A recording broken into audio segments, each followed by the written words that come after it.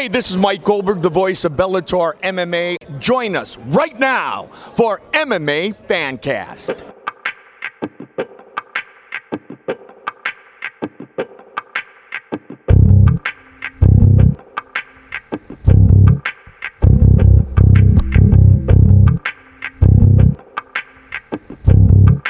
I'm just a violent individual.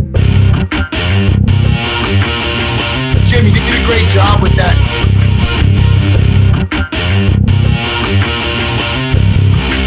5, 4, 3, 2, 1, 0. All engine running. Liftoff. We have a liftoff. You're listening to MMA Fancast. Here are your hosts, Jim Mooney and Luke Payson. What's up, what's up, what's up? As you just heard, we are MMA Fancast. My name is Jim Mooney, and you're going to be hearing from my co-host and podcast partner, Luke Payson, in just a minute or two. This episode is with an MMA fighter based out of Pittsburgh. His name is Iron City Mike Wilkins, and Luke and I were able to cover a grappling event. It was put on by Stout Fights, and it was pro grappling. I believe it was their second grappling tournament that they put on, but they have put on several other tournaments, Muay Thai and BJJ tournaments, things of that nature. This particular grappling tournament featured yellow belt all the way through black belt, and the main event was Evan Mulgrave and Mike Wilkins. It was a black belt no-gi contested at 185 pounds. The tournament itself was a submission-only grappling event, and what that meant is no judges to keep score. Each match was timed at 6 minutes, and the end of the match resulted in either you getting submitted or your opponent getting submitted. And there were sudden death matches also where no submission occurred within that 6 minutes. But Mike and Luke get into some of the detail of how the tournament was set up. The interview itself is a two-part interview. The first part was speaking with Mike before any of the matches occurred. And as you'll hear, Mike was a cornerman and coach for, it was anywhere from like 10 to 12 fights. And then he fought last, so his night was pretty long. Hey, this is Luke Payson for MMA Fancast. I'm here at Stout Fights Pro Grappling in Pittsburgh, and I'm joined by Mike Wilkins, who's the main event. Hey, Mike. Hey, how you doing, Luke? Well, we're catching you just a couple minutes before you jump out there as a coach, and you said you're going to be coaching a lot of fighters. How many fighters are you coaching tonight? I think between like 8 to 10 competitors tonight. Yeah, I'll be in their corner. And how is that going to help you stay focused on your match coming up? It's not going to help me, to be honest with you. But, they're my students, so I want to help them as much as I can. And I don't think it will impact me, like, negatively or anything. So, Do you have a window carved out of how long before your match that you're going to kind of get ready and get prepped and get in your mind space? Yeah, I'll start warming up 3 matches prior to my match. I'll start getting a sweat, and then I'll just maintain that sweat until the match before mine, and then I'll shut it down there and just, like, keep loose. So you obviously have a game plan. How many times have you done? We know you mostly as an MMA fighter, but obviously you're high ranked in BJJ, and you coach BJJ a lot as well as MMA. How many pro grappling fights have you done where it's just BJJ? Oh, this is my first pro grappling match. Yeah, I've done like. Congratulations on your first. That's great. Thanks. Yeah, I've done a lot of a lot of jiu-jitsu tournaments, but yeah, this is the first pro grappling match. Is there a difference between doing a tournament of BJJ and doing like a pro featured event where it's only one match? Yeah, there's a difference. You only have one opponent to prepare it for, so you can game plan. Whereas in a tournament, you don't know who you're going to get matched up with. Oftentimes, you don't even know the brackets until you're there and stuff like that. So it's a little more like free and relaxed, I think, at a tournament, whereas you might be able to apply more stress to yourself and because everything's kind of isolated and highlighted. So it kind of feels a little bit like an MMA fight, but definitely a lot less pressure than that. Yeah. Well, unfortunately, with the MMA background you have and fighting for title belts before in regional promotions, that pressure is actually something you're used to having, which is good.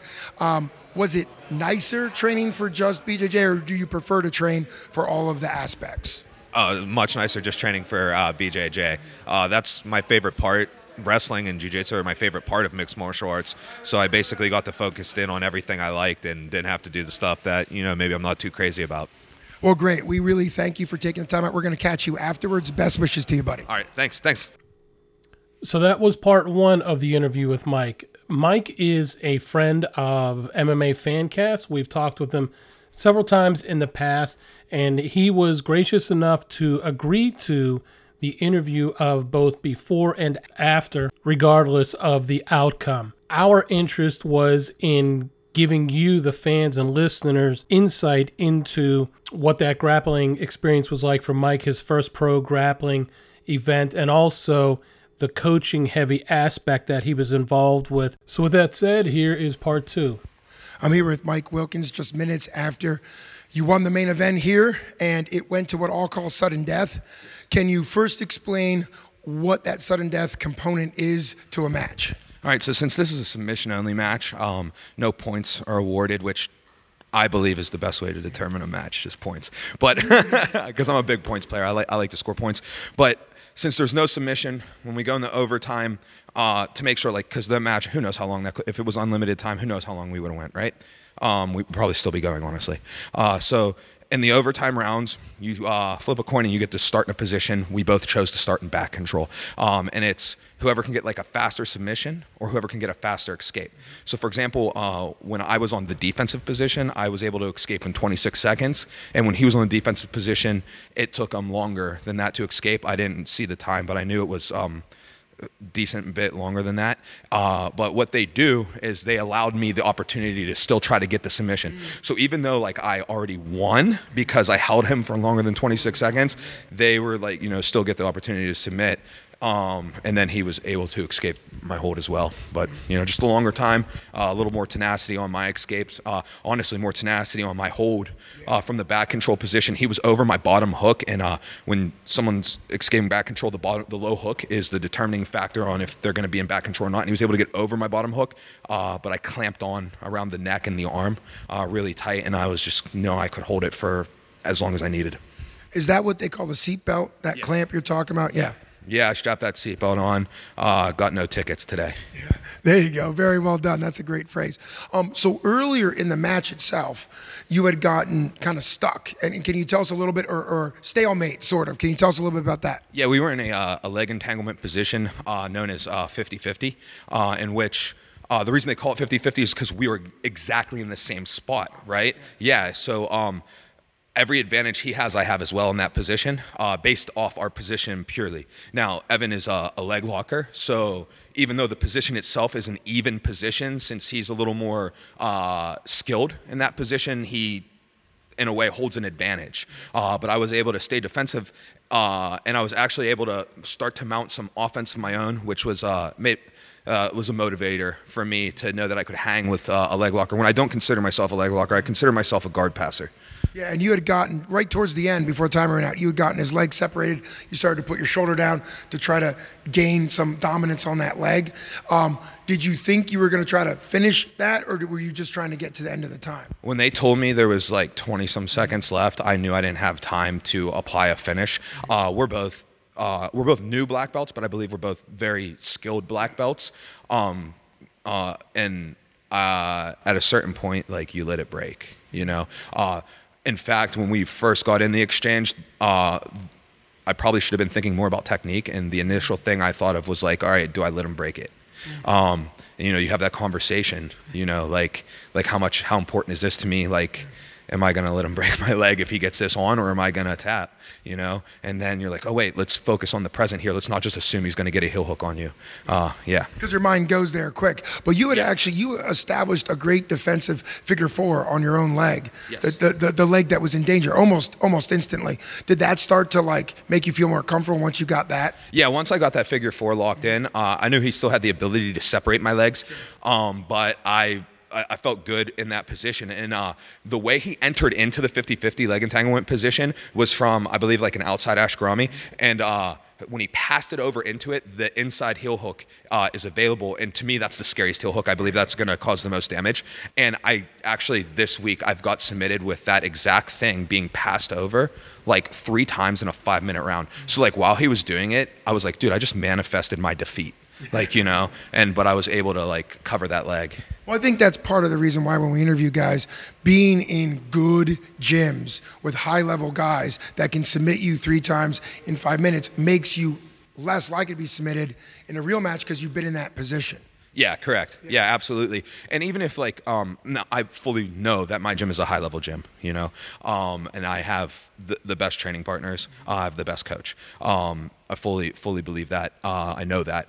But even if like, let's say you're the big dog in the gym, which I'm kind of like second, third-ish tier in our gym. But I can go with people who you would consider not as good as me, or my students. And I allow myself to be put in dangerous positions, and therefore you're getting more reps on those positions and things like that. Like you allow yourself to be put in some danger so you can get that practice in.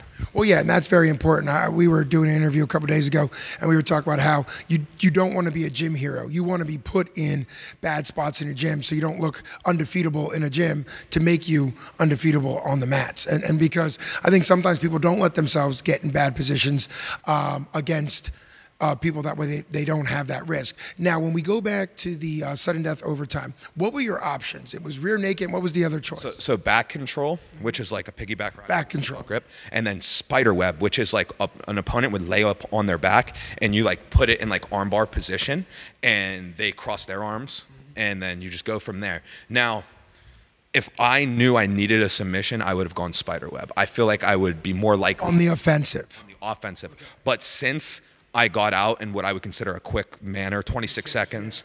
I knew that I could hold a back. I felt like I could hold a back control longer. Whereas I'm more dangerous on the submission. Like let's say he submitted me, and I was like, dude, I know I need to get a submission in the next 40 seconds. I'm going armbar, right? And I'm going to try and rip that thing apart.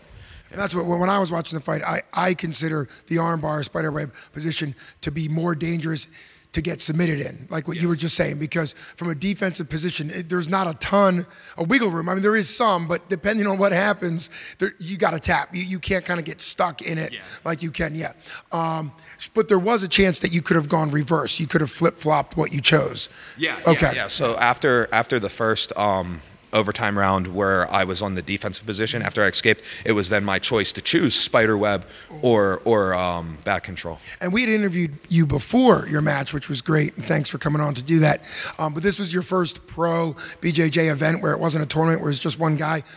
Overall now, what was that like, prepping for one guy versus a tournament? I could compare it more to like an MMA fight where like I have time to like, do a little research on my opponent and know their strengths. So you get to game plan a little more, whereas in a tournament, who knows who you're going to get matched up with, right? It's got to play itself out. What I liked about this like professional match is that it was a little more, could put on a little more of a show, right? We're the only match going, center stage, so you can have a little more flair, and I think it makes it memorable and it makes it fun. But my preference is tournaments. And what makes tournaments your preference? Because we just watched the crowd go nuts. You came out diving into a forward flip roll, and so you're really showing off. Obviously, you're a hometown favorite here. And to me, in many ways, this would be preferred because this is the spotlight, the main event. So what makes tournaments your preference? The many matches that you're going to get, the different looks you're going to get, less pressure a little bit because like. I think the longer you prepare for something, the more pressure is going to be put on it, which was always one of my things. One of the downsides to MMA for me was, you put a lot of pressure because you're preparing for this one guy, this one fight, and like if it doesn't go your way, your chance to make that up comes in like 4 months maybe. How often can you really fight? Whereas in a jiu-jitsu tournament, I could lose a match, and then I'll probably still have another match, and I could probably if it's a double elimination, right? Right. If it's a double elimination, you gotta keep it going, right? You keep it going, so you can kind of like get it back. And I feel like the tournament, just inherently in itself, with the many matches, gives you more opportunity to grow. Well, and I think that's something that I've always appreciated about you, that not only are you a great athlete and a competitor, BJJ, MMA yourself, but you really are a coach. We could probably do a whole nother interview, not tonight, on your coaching because you're very involved in coaching, you run a gym, but that's a learner mindset. If you were just about trying to win, you might say, I just want one guy to focus on, but the tournament really develops your strengths and might show your weaknesses as well, whereas one guy wouldn't be able to do that. Yes, that's exactly it. And I think I coached I thought I was going to coach like 8 matches. I think I coached like 12 or 14 matches. I felt like I was in the corner all night. You were. Yeah, it was a busy night for me, but I wouldn't have it any other way. You know, I love my team. I love everybody who came out and competed. You know, we won some, we lost some, and that's the point. You know, you try to stack the deck in our favor and like pick matches that we believe we're favorable in, but we didn't do that. You know, we came out here and we competed against very good competition all night. Well, I think that also goes for your main event. Your opponent was no slouch, and it was a very even exchange. You were even talking about how you felt like he was slightly more dangerous in that 50-50. So I think that goes well to the pro grappling, Stout Super Fights Pro Grappling. We want to give them credit, even though you're the hometown guy, for not giving you an easy fight and bringing in somebody that has the legitimacy to actually make it competitive. And I think that's the important part. Yeah, absolutely. That's exactly the way I wanted it. I don't want to. First off, I'm not really sure if we could find a black belt that would be that easy of a pushover. But you know, he's a competitor. I've seen him compete over the years. I mean, we came up through the same circuit basically, right? So I've seen him at all the jiu-jitsu tournaments that I was at, you know, and stuff. So like I knew he was a solid competitor. And I think it's cool that like we basically were on the same track. Like I think like we were like blue belts at the same time, purple belts at the same time, brown belts at the same time, and he got his black belt like a month before I got my black belt. So we basically got our black belt at the same time. So, you know, like it's a very fair and even matchup. Yeah, absolutely, and this will be a good opportunity for you to grow. I guess the last question will be, do you now want to go back towards tournaments, or would you do another pro grappling event? Yeah, I'm going to do another pro grappling event. I'm going to try to get on a Kasai card, which is one of the larger professional grappling organizations. One's coming up actually July 4th. Obviously, I can't get on that. A competitor who competed tonight from Ottawa is on the July 4th card. Yeah, he's leaving here. He's going to Orlando. They're doing it at like Disney, and he's on that one of the biggest jiu-jitsu cards. Yeah, wow. Yeah. And Justin Primrose, he's a purple belt from Ottawa. He's very good. Yeah, he's going down to compete on that. We had some of my teammates compete on it, and I'm looking to get on that. But other than that, you know, I definitely want to get into some tournaments. You know what my favorite thing about the tournaments is, honestly, is like it's something to do. Like it's a trip, right? It's something to do with like your team, you know. So like, you know, me and my brothers we'll travel to Philly and do a tournament, and like we take the tournament pretty serious, but like we also use it like as an excuse to party and like just get out of town and have fun, you know. But we're still like doing something productive with jiu-jitsu, which is what we like because, you know, we grew up wrestling and like it's like a good replacement for wrestling, you know. Yeah. Well, we really appreciate you taking time to come on MMA Fancast. So thanks again. We wish you the best in the future, and we'd love to catch up with you again. Thanks so much. All right. Excellent. Thank you. Thank you so much for the interview. Anybody listening to this, subscribe, MMA Fancast. I'm subscribed on iTunes, so you should be too. A busy man both before and after that grappling event, but he was kind enough to take some time out and speak to us, and that's just one of the things that makes Iron City Mike Wilkins a good guy. So for myself and Luke Payson, that's it for Pitt, and thanks for listening to MMA Fancast.